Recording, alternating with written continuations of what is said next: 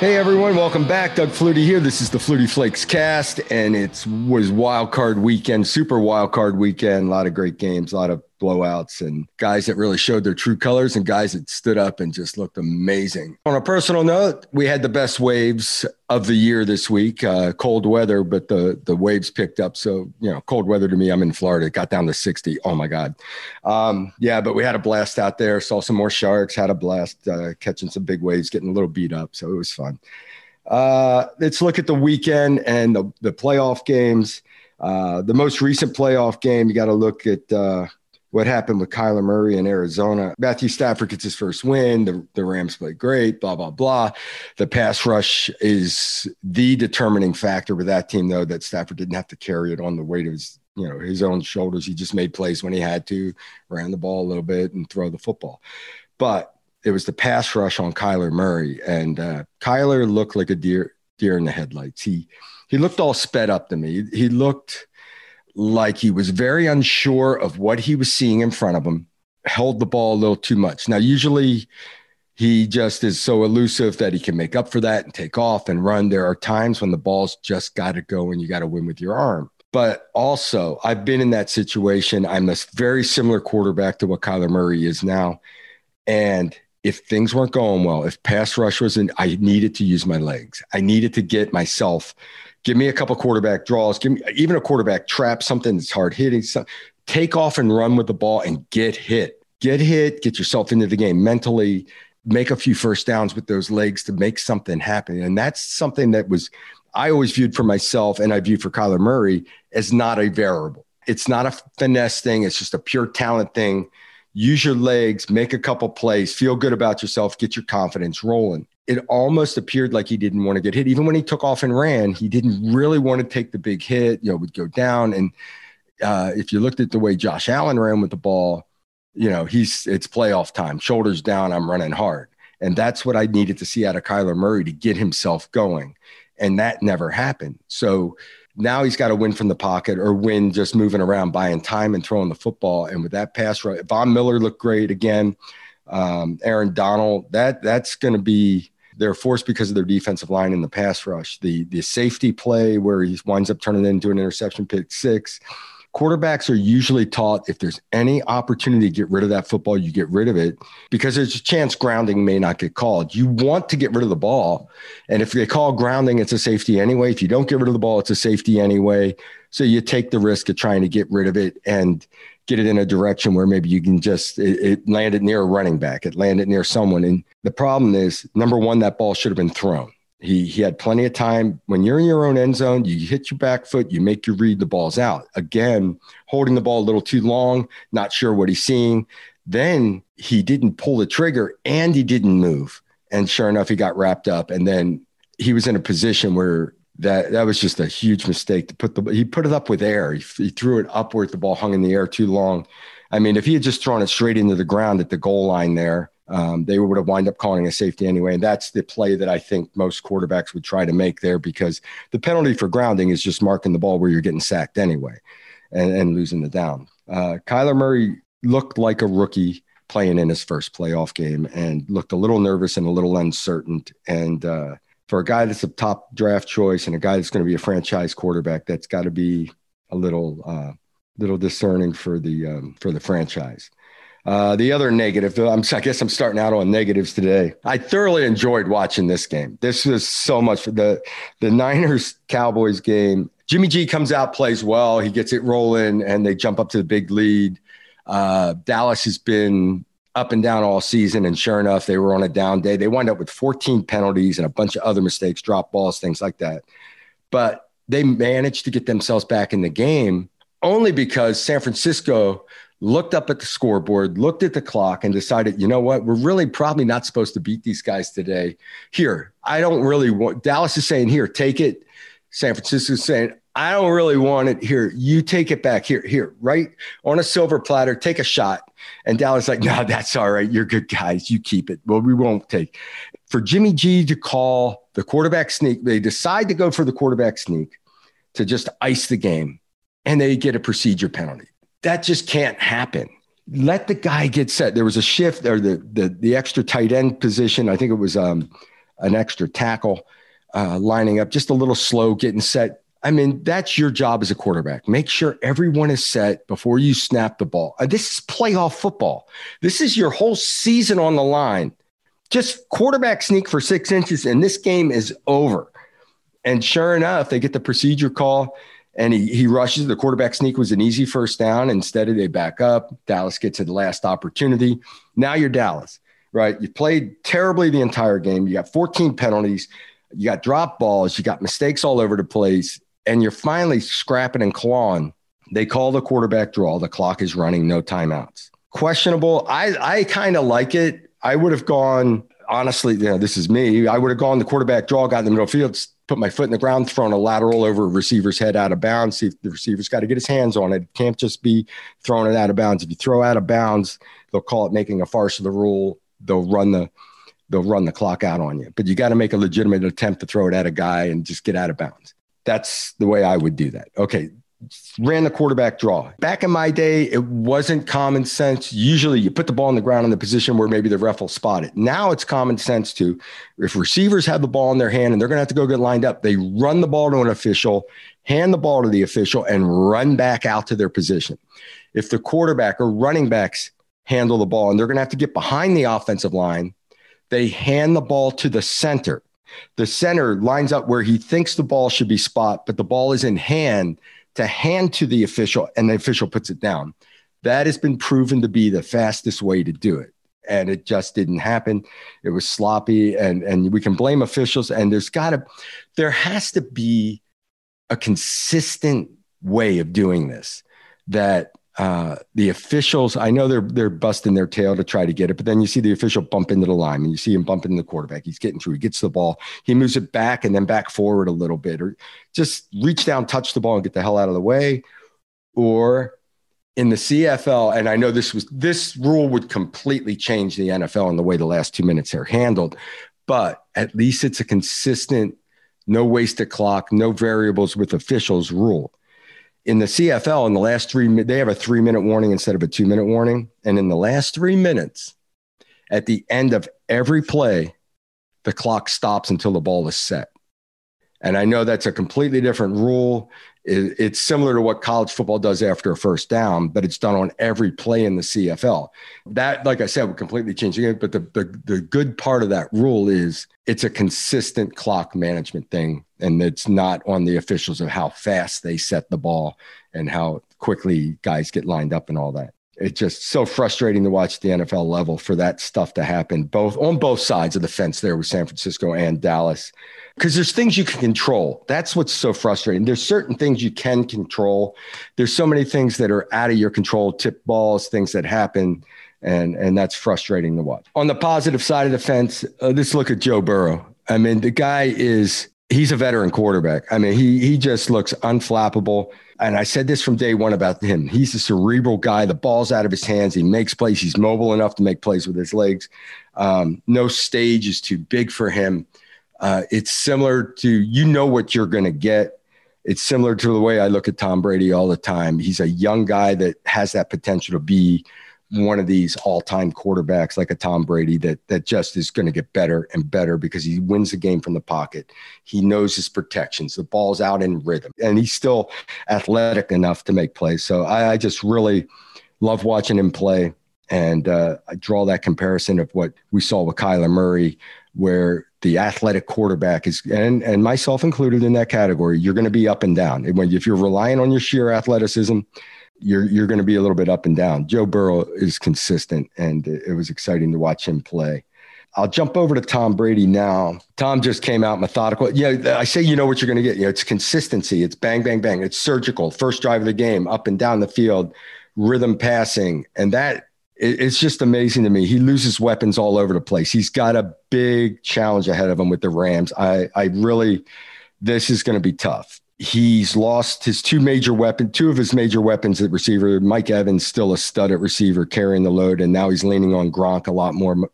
Rob Gronkowski at tight end a lot more. Fournette is still not back in action at tailback. So they're minus weapons. Now magnify that by two offensive linemen getting hurt. And this is what you saw in the second half of the game. All of a sudden, pass rush was an issue. Tom got sacked a few times. And that will be an issue versus the Rams. That is very concerning to Tampa Bay. They are, I never would bet against Tom Brady, but this is a tough week for Tom.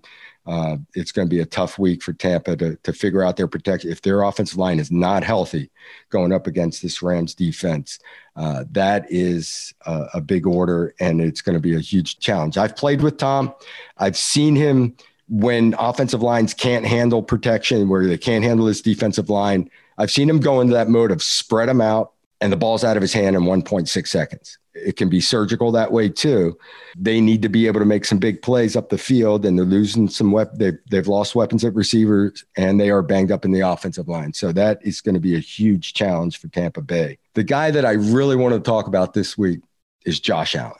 Unbelievable. The last couple of performances against the Patriots, he's been amazing. He was 21 of 25, 308, 5 touchdowns, never punted, all touchdowns. Only had to kneel down is the only time they didn't score a touchdown against a top 5 defense in the Patriots, against a team that Belichick in the playoffs is scheming things up. They're going to come after him. It looked like playoff football to me. There was a sense of urgency when he decides to run with the ball. They did design quarterback runs where he ran tough.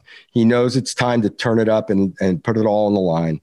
And then he's throwing the ball so well, and they're making plays. And it was a cold weather game, which was a question mark supposedly for Josh Allen. I think more than the cold weather, it's those windy days that are the hassle. It wasn't crazy windy. It was just cold. And Josh Allen just turned it on. So I'm going to jump on the Buffalo bandwagon. In fact, I have a Batman Buffalo shirt on that a friend made for me and had sent to me. I'm kind of jumping on that bandwagon right now. The Bills looking tough to beat. And it's going to be so much fun to see them go up against Patrick Mahomes in Kansas City. It's a tall order. I'm not saying it's a shoe. It's going to be fun for me. I'm cheering for Buffalo from here out. And I'm always going to cheer for Tommy, but he's got a tall order ahead of him too. It's going to be fun. I think that the Bills fans really hungry for this to make a run. I thought last year they might make a run. They didn't play their best football. They had a little bit of an up and down season. They had a lull in the middle, but it seems like they found their rhythm again, and very exciting to see how it's going to go down in Kansas City with Patrick Mahomes and the Chiefs. Coming up, my guest will be LT, LaDainian Tomlinson, a guy that I played with out in San Diego, who reminds me so much of Walter Payton. Walter Payton was the first tailback I played with in the NFL and actually caught my first touchdown pass. So absolutely amazing the way he stepped in and all the things that he did. He was a complete back in every aspect of the game. Remember, you can get the Flutie Flakes cast on Apple, Pandora, and Stitcher, or wherever you get your podcasts. Make sure to rate and review.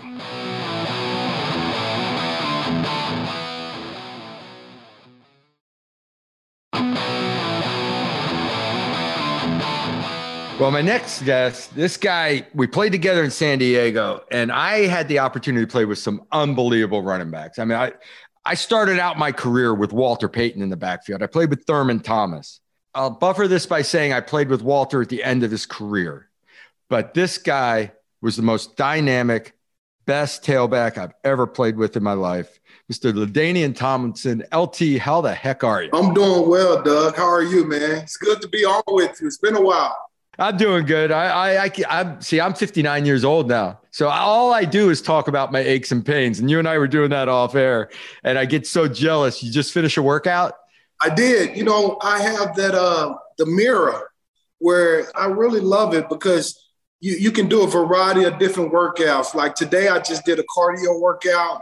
But typically I'll do a boxing workout, kickboxing, all that kind of stuff, man. I still love to kind of mix it up a little bit. The average Joe out there sits on the couch.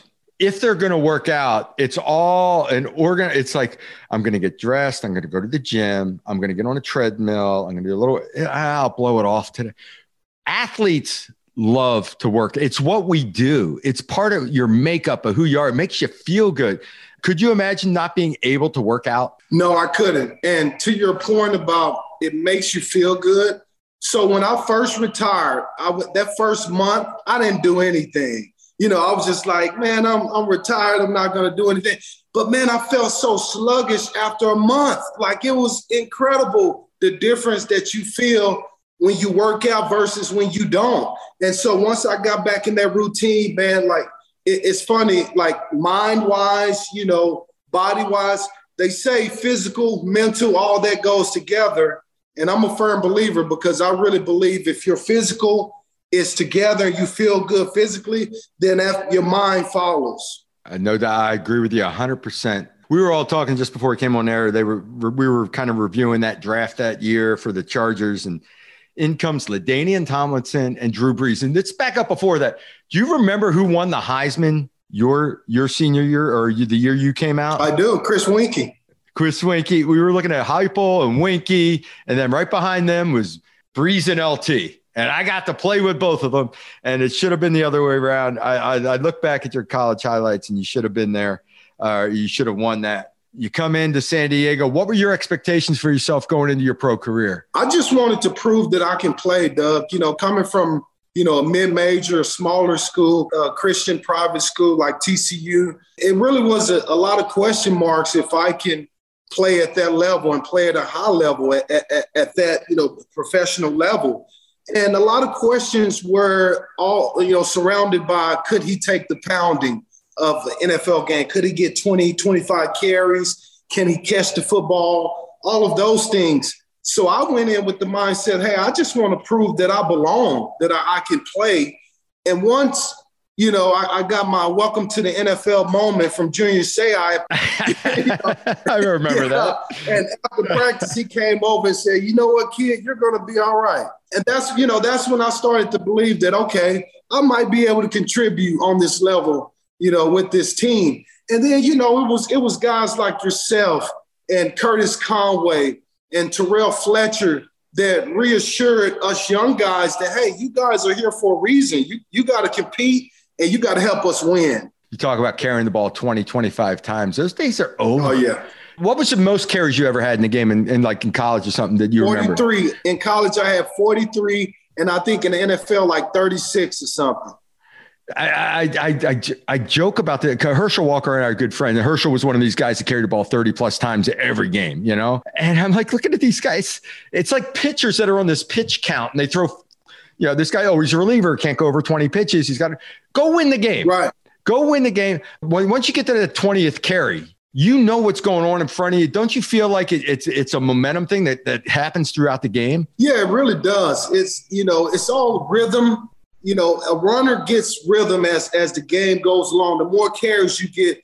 And the rhythm comes at how quickly I have to hit this line of scrimmage. How quickly, how long can I be patient while my offensive line move people? Are they moving people today? So all that stuff is played out throughout a game for a runner. Most people think, you just get back there and you just run the football. It doesn't work like that. You have to get a good rhythm of how quickly you need to hit that line of scrimmage and be through the line of scrimmage. And that only happens throughout the course of a game. That is an unbelievable point. I've felt that, but I've never really thought about it and put it into words because I always watch guys get better and better as the game went. And it's because you're starting to feel how things are going, where the cutback might be and how's this guy playing, all that kind of stuff. How quickly the defense is flowing. Some games, those guys are hauling butt. Play side, and like you mentioned, that cutback is there, and you can kind of feel when you should do it because, in college, you can make that cutback 3 yards behind the line of scrimmage, and you're going to be fine. You're going to make that run. If you make that cutback 3 yards behind the line of scrimmage in the National Football League, you're going to be at a 3-yard loss because those guys are just going to redirect so fast and come and get you. It's just the rhythm and tempo that you got to learn to play with. How much empty were you involved? Were you ever you caught the ball great and you ran. I was talking before about how the way and I'll get into some of the catches and plays you made as a receiver. So you played some empty. What was your feeling on as a elite tailback getting out there in space? I enjoyed it, especially when I was able to play in the slot because I knew one of two things. If I looked at that linebacker and he's staring at me, I know he's either got me man to man or he's going to drop in zone toward my way. And it's either him or the safety. Then I take a look at that safety. If he starts to creep down, then they might bracket me. He might take me. So, those were the fun nuances throughout the game that you play with. And guys like you, quarterbacks, that's when you start to become, on the same page because you was thinking the same thing. Oh, I know this safety is coming down. He's going to get LT. And then it becomes about, okay, if I'm running the post route, the things that I need to do to beat him, attack that outside shoulder, get inside, here comes the ball. So those were always opportunities, Flukes, to make big plays, whenever we were in empty. We called it F-post. A lot of teams call it F-post. It's really just a little angle route by the back where he comes out of the backfield. It looks like he's going to run a flat, which they run, 5-10 times in a game. You're going to be running the flat, but you stick that foot in the ground and go at that angle up the field and cut through the inside shoulder. Do you remember a game in Detroit that we played together? I had 2 angle route, little stupid F-posts to LT, 2 of them in the first half. 130 yards and 2 touchdowns? That was pretty good, right? I remember. Man, I love playing with tailbacks that could run route and listen to you talk about reading coverage and seeing guys and technique. Tailbacks, especially back in the day, even before you, they didn't, they ran their flat route and the swing route, and that was it. And it was so much fun playing with a versatile player. I played with Walter. To me, who kind of changed that was Marshall Faulk. When Marshall Faulk got into the National Football League, he kind of changed the way, running backs were made up. Like, you should be able to do this as well. And for me, he was a big influencer in terms of teaching me how to do those things. Fortunate for me, Marshall lived in San Diego. So I played a lot of golf with him in the off season. And man, I used to pick his brain about running routes. And he showed me so many different things. And that was really the key to me getting better as a route runner, was Marshall. I go back to my college days. I had a guy, Troy Stratford, who was a third down back with the Dolphins a lot, had some good years, and he could run routes. And I say to this day, those are the matchups. You got your tailback, you can put them here. You got your tight end. Tight end and tailbacks are your guys that can get into a matchup and spread them out. Also, what was and I don't know if you would know, how many touchdown passes have you thrown? 6, I believe. We got to look up your passer rating. Okay. I want my technicians right. I want guys looking at LT's passer rating because I know it blows away Breezy. Yeah, I did. Well, look, I didn't have as many attempts as Breezy. That's all right. We won't talk about that. I will say Walter has the record, right? Walter Payton has the record with 7 touchdowns, I believe. And I got to tell you, Flus, those last few years, I was eating my offensive coordinator up about, man, come on, put this halfback pass in. I got to catch Walter. I got to play with both of you. My first touchdown pass in the NFL was to Walter. Really? He was in the slot. It was the first blitz. I did a sprint out left. He was in the slot, and he ran a deep angle corner. Wow. All right. Which for a running back that's a wide receiver. Yes, route. It is. And the defender was outside of him, so I threw it high up and over the top. He had to go over the opposite shoulder in the back of the end zone, catch it, and drag his feet. He was the reason I wanted to play running back. Walter Payton, I have his signed helmet that his wife, Miss Payton, sent to me. I have his jerseys hanging up, man. He was the man to me. The greatest of all time, in my opinion. He was fantastic. And I said this, I'll tell you what, I said it the first week you were in training camp, and I don't know if I said it to you, but you reminded me every little bit of Walter right away. Thank you. One of my favorite runs, there were 2 things that happened. And I think it happened on the same play. We're playing the Patriots, hand off to you, pretty much a dive type of play. And there were 2 unblocked guys in the hole. And you started to look like you were going to, and you split them, stayed in the hole, went in and bounced it and went for a touchdown. But did somebody outrun you down the sideline? Do you remember? Tim Dwight did. Yes. Yes, I remember that. Hey, he came shooting by me. Now, I got to say this with the caveat. Man, I was tired at that point. You guys missed and the whole bounced out. And I'm on my way, and all of a sudden, here comes Tim Dwight flying by me. I'm like, come on, Tim, you made me look bad. Tim Dwight had come around on what we called a fake reverse. So he's coming from his wide receiver spot around to that side, and LT had cut the ball back to that side of the field, and Tim had a rolling start. And Tim Dwight's every bit of 5'1". He's like me, all of us. We had a little 6 foot and under club out there.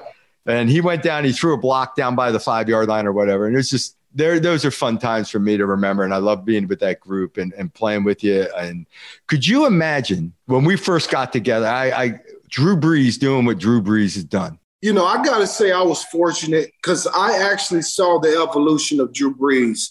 We spent a lot of time together in the offseason working out with Todd Durkin in San Diego. And there were some things in the offseason, Flus, that I started to see materialize in Drew. Arm strength. You know, he always had the mind to see the game, right?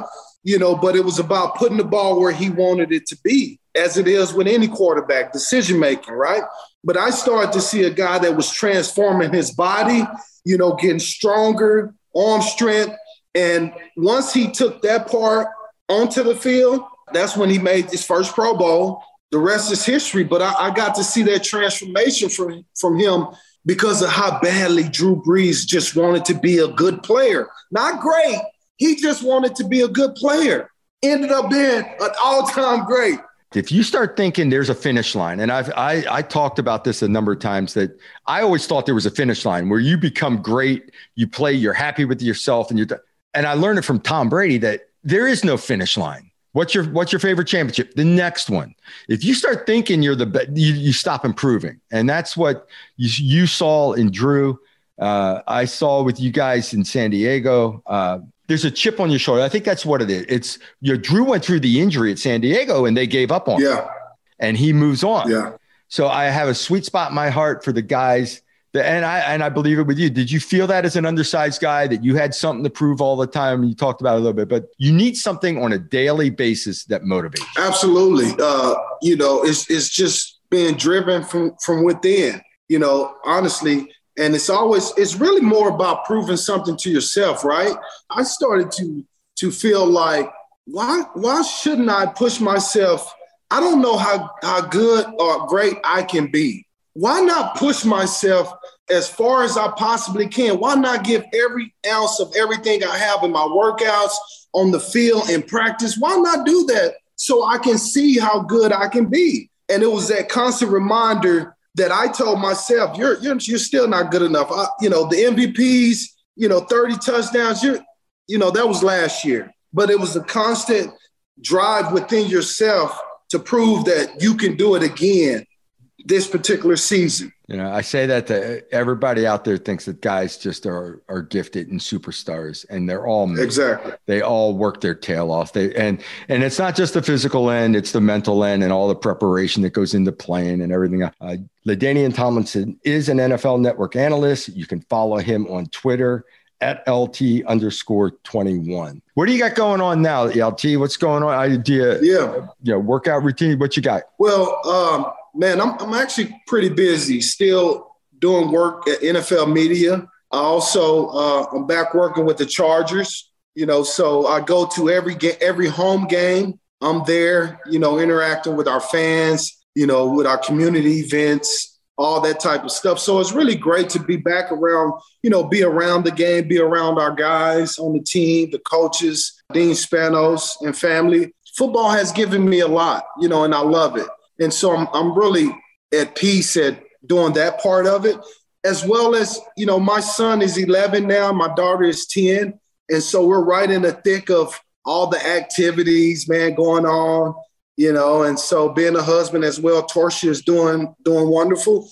So life is good, Flus. I can't complain, man. Are you coaching your son? Is he an athlete? Yeah. So my son plays baseball, believe it or not. You know, like that's his sport. Smarter. Yeah. Smarter. Absolutely. And you know what? And so like I you know, your kids, my son doesn't have the temperament to be a football player. It's not in him. So thank God for that, because I really don't want him to play, honestly. People always say, you know, hey, don't you want your son to play football? No, I don't. No. You know? I don't want him to play football. Give him a golf club. Give him a baseball bat. Maybe a tennis racket. Tennis too. And my daughter, they both play tennis as well. My daughter plays volleyball, but they play, you know, he also basketball. So it's good, man. And I'm actually, I'm coaching his baseball team, believe it or not. I believe it. I had more fun last year coaching the little league team, seeing something you teach a kid and seeing him go on the field and do it. Yeah.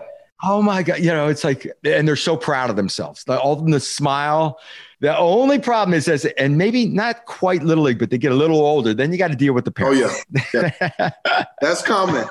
Yeah, no doubt about it. Well, I appreciate you taking the time, LT. I appreciate you coming on, and I love reminiscing about the old times. And, you know, it's just so much fun. And I'm very proud of the fact, and I talk about, the fact that I played with you and Drew and the guys that came through there then and what you've gone on to do. So proud of you. Congratulations on all the success. I wish you the best. Thanks, Flus. And I tell people all the time the story about when I came into the locker room that one morning you had a whole drum set in front of my locker because we had talked about playing the drums, and I told you I wanted to learn.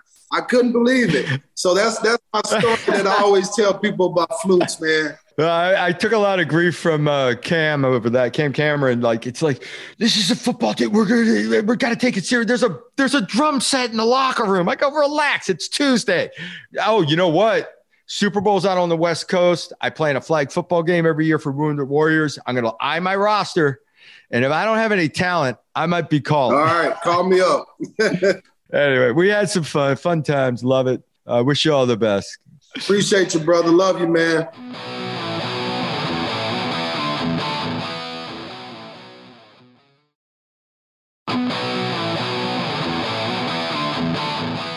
I want to thank my good friend LaDainian Tomlinson for joining me. LT, you're amazing. Continue to do great things.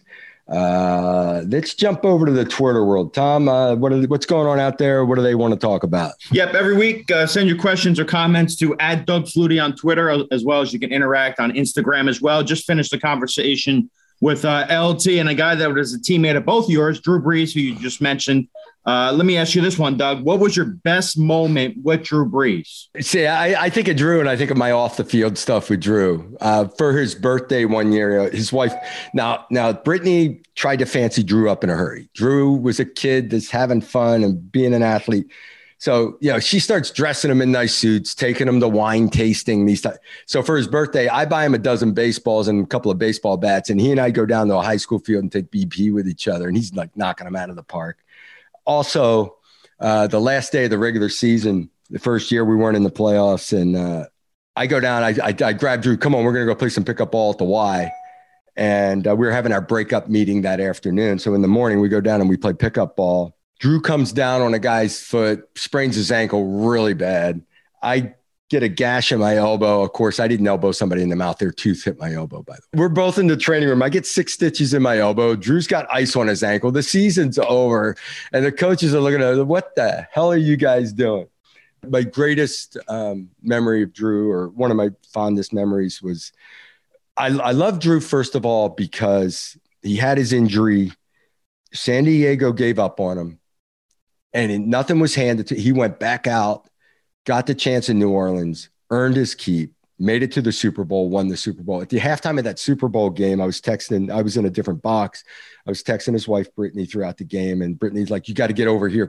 So I go down, and I was with her and the family when the interception, the whole second half, and the interception happens, and New Orleans ices the game.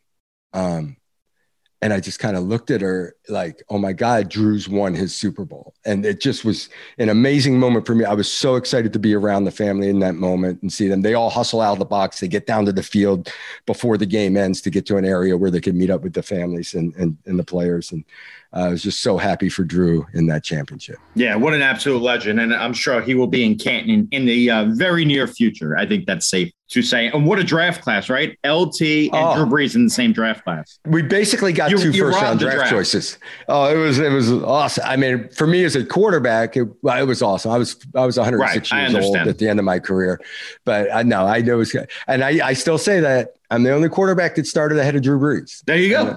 What can you say? One guy that kind of his future, I guess, is kind of up in the air now. Russell Wilson said he wants to stay in Seattle. He wants to win, more Super Bowls in Seattle, but what do you think is going to happen with Russell Wilson in Seattle? He's going to go in the transfer portal. Yeah, exactly.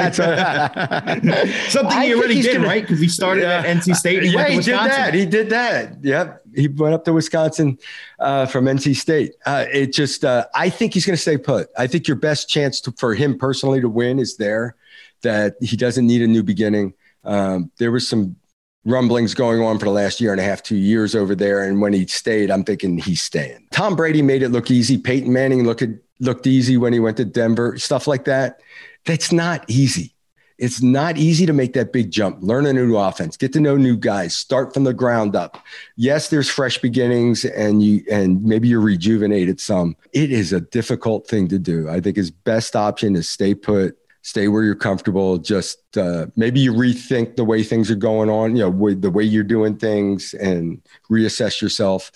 I think he stays in Seattle. Yeah, and it'll be interesting. Aaron Rodgers, another guy. We'll have to wait and see what happens this offseason. If Green Bay wins or he stays or he goes, another guy to keep an eye on. So we'll have to wait and see what happens with that. NFL coaching world a mess right now. 8 to 9 head coach openings right now. Let's just go a little off the beaten path here. Any college coaches you think could make the jump to the NFL? Specifically, a guy like Brian Kelly, who, obviously is at LSU now. It doesn't mean he's not going to leave in a couple of years. But like a guy like, Brian Kelly or Dabo Swinney. Yeah, those are two guys I would look at. But Dabo's mentality and the way his enthusiasm, I think it carries over in college football very well. I don't know that translates to the NFL game. It's a different position. You're a babysitter 24/7 with kids in college. If a kid gets in trouble at 3 a.m. in the middle of April, it's your fault. There's so many moving parts and you need to take care of so many other things that you are a CEO of a program. You are, working alumni, you're doing, and that's something that these guys are great at. And that's why not all college coaches translate. Brian Kelly, I said, is the best at all that. The way he gets, he went to Notre Dame, he got them all on board with his program, the way he wants to do things and all that. That being said, I think Brian Kelly could make the transition. I know there's other challenges with it. He started out an X and O guy more than anything, always ran the offense. He's an offensive-minded coach. I would enjoy being a head coach a lot more at the NFL level than I would at the college level. The college level, all the extra headaches that you have to deal with, he could just focus on football. You still have to trust your coordinators. You have to run the show. You're the head of the whole franchise as far as dealing and delegating authority and all that. So that's a part that Brian's used to. He's also been a hands-on guy at times on offense. I think he could translate well. Yeah, and to your point, look at what happened to Urban Meyer in Jacksonville. Did not translate well. Had a lot of success in college and did not go well. The guys that in college just kind of delegate authority and go deal with alumni and the PR end of it don't always translate well to the NFL. Yeah, one last one here. You played in Canada and San Diego. Was there one location that you preferred over the other? Yeah, I loved playing in Miami because the humidity allowed me to grip a ball and throw it. I loved playing in humidity because I had small hands, right? So that's why in cold weather, I end up going to glove a lot. I didn't have big hands, but I did have strong hands for my grip. So that was always my mate. When we played in Arizona, I hated it. Arizona, dry weather, blah, blah, blah. So it was difficult to handle the ball.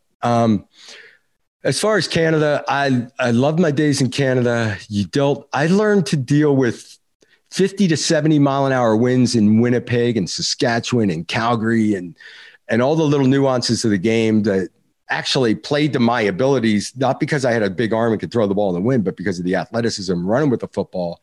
In those conditions, I always felt like I had an advantage because I could take off and run when other people were having trouble completing passes. San Diego, I always looked at as my reward at the end of my career. Okay, Doug, you've played in Chicago, New England, Buffalo, 8 years in Canada.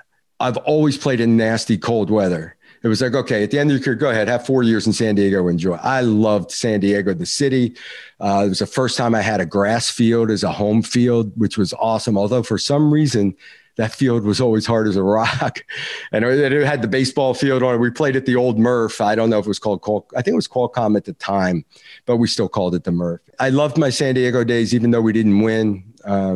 But actually, the last year we were a playoff team. Real quick on San Diego, is that where you started surfing? Is that how you got into surfing when you were out there? Not really. I went down to the beach like 3 times in I was a Florida kid. I got to the beach in San Diego. The water's cold. The Pacific Ocean is cold. The Atlantic or down in Florida, it's like bathwater. So I didn't really get it when I got into it. When I got into surfing I was working for NBC and we went to do the Pro Bowl in Hawaii. The pro surfers were there. Kelly Slater They were doing the eddy, but they're waiting for the big waves to come. So they did a thing with NFL guys, pro surfers teaching the NFL players how to surf. So Tony Gonzalez, Drew Brees, and myself went.